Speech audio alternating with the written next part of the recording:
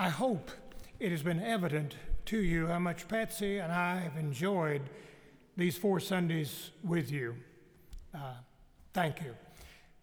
And I first met Kyle Matthews when his father invited me to do the deacons retreat at First Baptist Greenville. And Methodists just crave Baptist approval. So this has been wonderful for me. Thank you. Now, the great preacher Barbara Brown Taylor, I heard her say in a sermon, have any of you ever had a friend tell you truth that was maybe you had avoided your whole life hearing, truth that was so painful and yet so true? Have any of you ever had that happen? Well, now you know, she said, why we crucified Jesus Christ. Jesus Christ is not only the way and the life, he insists on being the truth. Well, we started this journey, you and I, 4 weeks ago, when we noted great crowds clamoring after Jesus. Where are the crowds now? They've gone. Why did they leave? I think we're about to know why. Why? I got to ask you, I watched you closely when you were listening to today's gospel.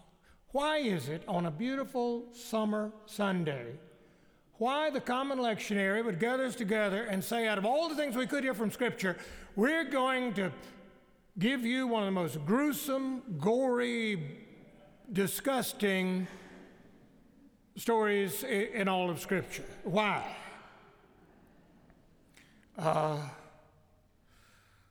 Well, John the Baptist, we're told that Herod liked Baptist preachers when he first heard them.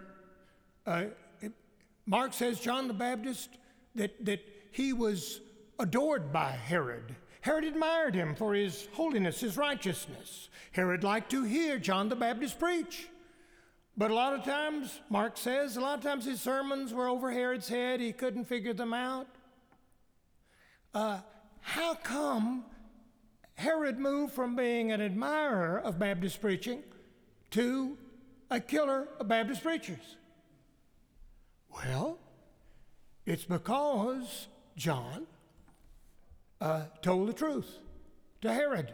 This powerful man, he told him, it is not right for you to be having an affair with your brother's wife. It is not right for you to be committing adultery and then lying about it. It's not right for you to abuse your power. Yes, I know this is hard to believe, but all the way back then, there were politicians who had one marriage after another and committed adultery the whole time during their marriages, and then they lied about it. Well, it was a long time back then. And, the sad thing is, you're not as surprised that there is an adulterous, lying politician as you are surprised that there was a Baptist preacher who told the truth to a lying, adulterous politician. That's kind of sad. I tell you, it was back then. Back then, preachers didn't strive to be a quivering mass of availability and affirmation. Back then, preachers knew that part of the job was you got to tell the truth. Long ago, when I finished seminary and went back to South Carolina, I kind of had a sense I was going back like in a war. It was the civil rights movement was in its heyday. 4 of the young clergy who had mentored me and led me to seminary, by the time I got out of seminary and got back, 3 of them had been run out of the ministry because of their preaching. I remember a district superintendent talking to me callow youth that I was, and I said to him, I want to get to know and love my people. And the district superintendent said to me, lots of luck. He said, son, you're so damn charming, you'll be fine. But let me tell you, the problem is, you see, you're working with Jesus. And Jesus don't only want to love them, he wants to tell the truth to them. You watch yourself now, boy. It's when I became bishop, and I know you Baptists don't believe in bishops, but just for the sermon, try, okay? And when I became bishop, went to Alabama, it seemed like a high percentage of my clergy had forsaken the role of being preacher of the truth and decided to be pastoral caregivers, empathetic, ambulance chasers, hand holders. And I remember asking a lay leader, what kind of pastor do you see for your next pastor? And the lay person responded, our pastor now is just one of the kindest, most caring men I've ever met. And I said, yeah, I hear that about him. And the lay person said, Bishop, unfortunately, that's not good enough for our church today. Bishop, you're going to have to find a pastor that's got gifts for telling hard truths to people who don't want to hear it. Well, I found such a pastor. 2 years later, when I asked that same layperson, I said, wow, this has been quite a turnaround here. Wow, you people really seem to have caught the Spirit and are on the move. Wow, how did that happen? And the layperson said, I don't think we'd ever had a pastor that believed in Jesus Christ and believed in us enough to tell us the truth.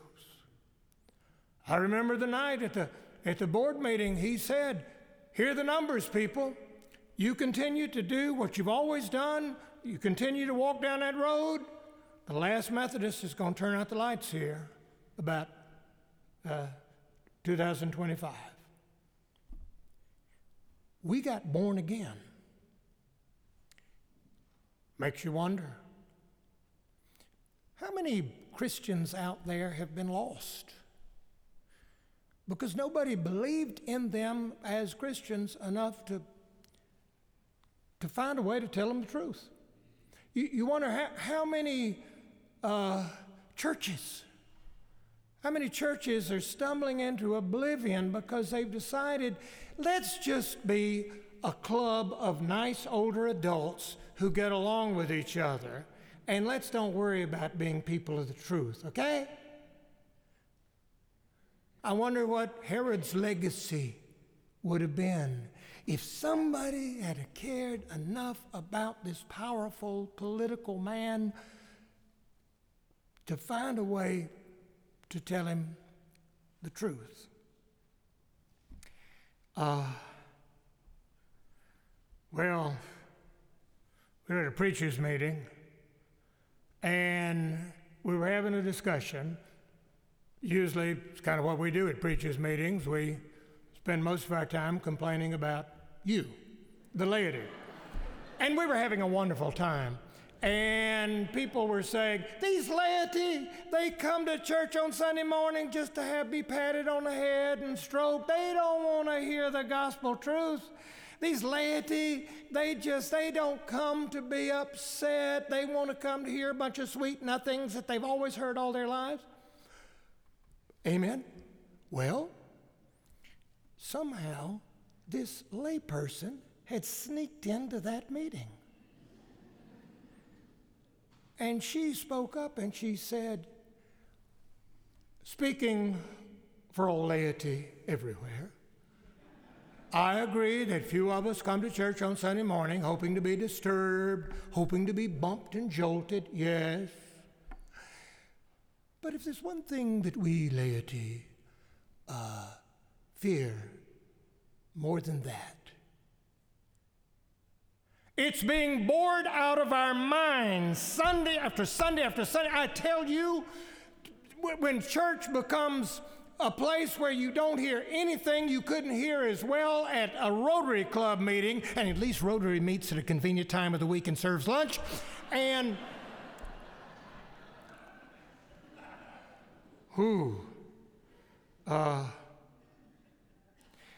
why is it that I will remember the layperson, the one layperson who gets upset by something I say in a sermon, who says, I'm offended, you shouldn't talk like... I remember that one layperson. I don't know the names, even, of the dozens of laity who are no longer here because they've just given up that anything new and life-changing and demanding will ever be uttered or heard. And yet, unlike Herod, there you are. I preached on forgiveness. I think it was Jesus talking about forgiving 70 times 7.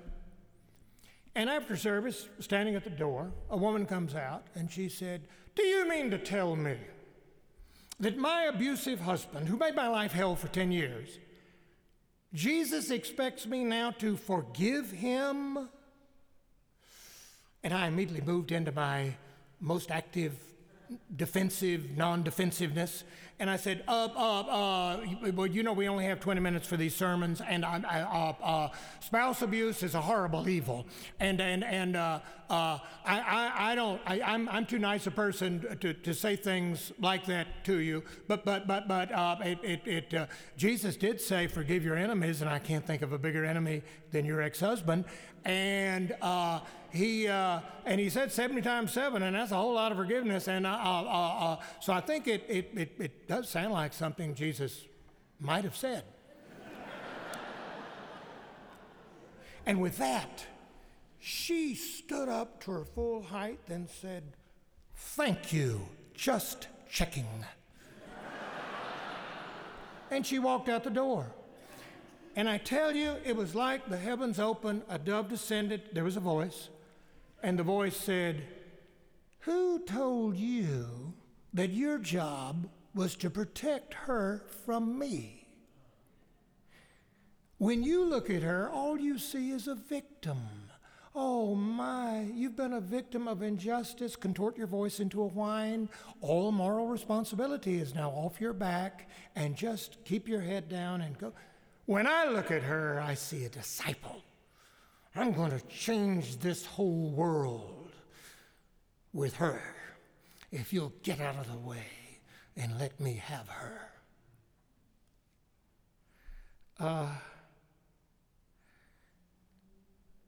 Before I go, let me just ask you, because I haven't had the opportunity to get to know all of you that well, but how many of you, I know some of the preachers this church has had in the past. And so I ask you, how many of you, even though you're not sleeping with your sister-in-law, or maybe you're not the best student of the Bible, how many of you, after hearing a sermon, have been led to murder a Baptist preacher? Let's see the hands. Really? That suggests to me that you have learned there's no way to follow Jesus Christ and be truth averse. You know, he's not only the way, the life. He insists on being the truth. Amen.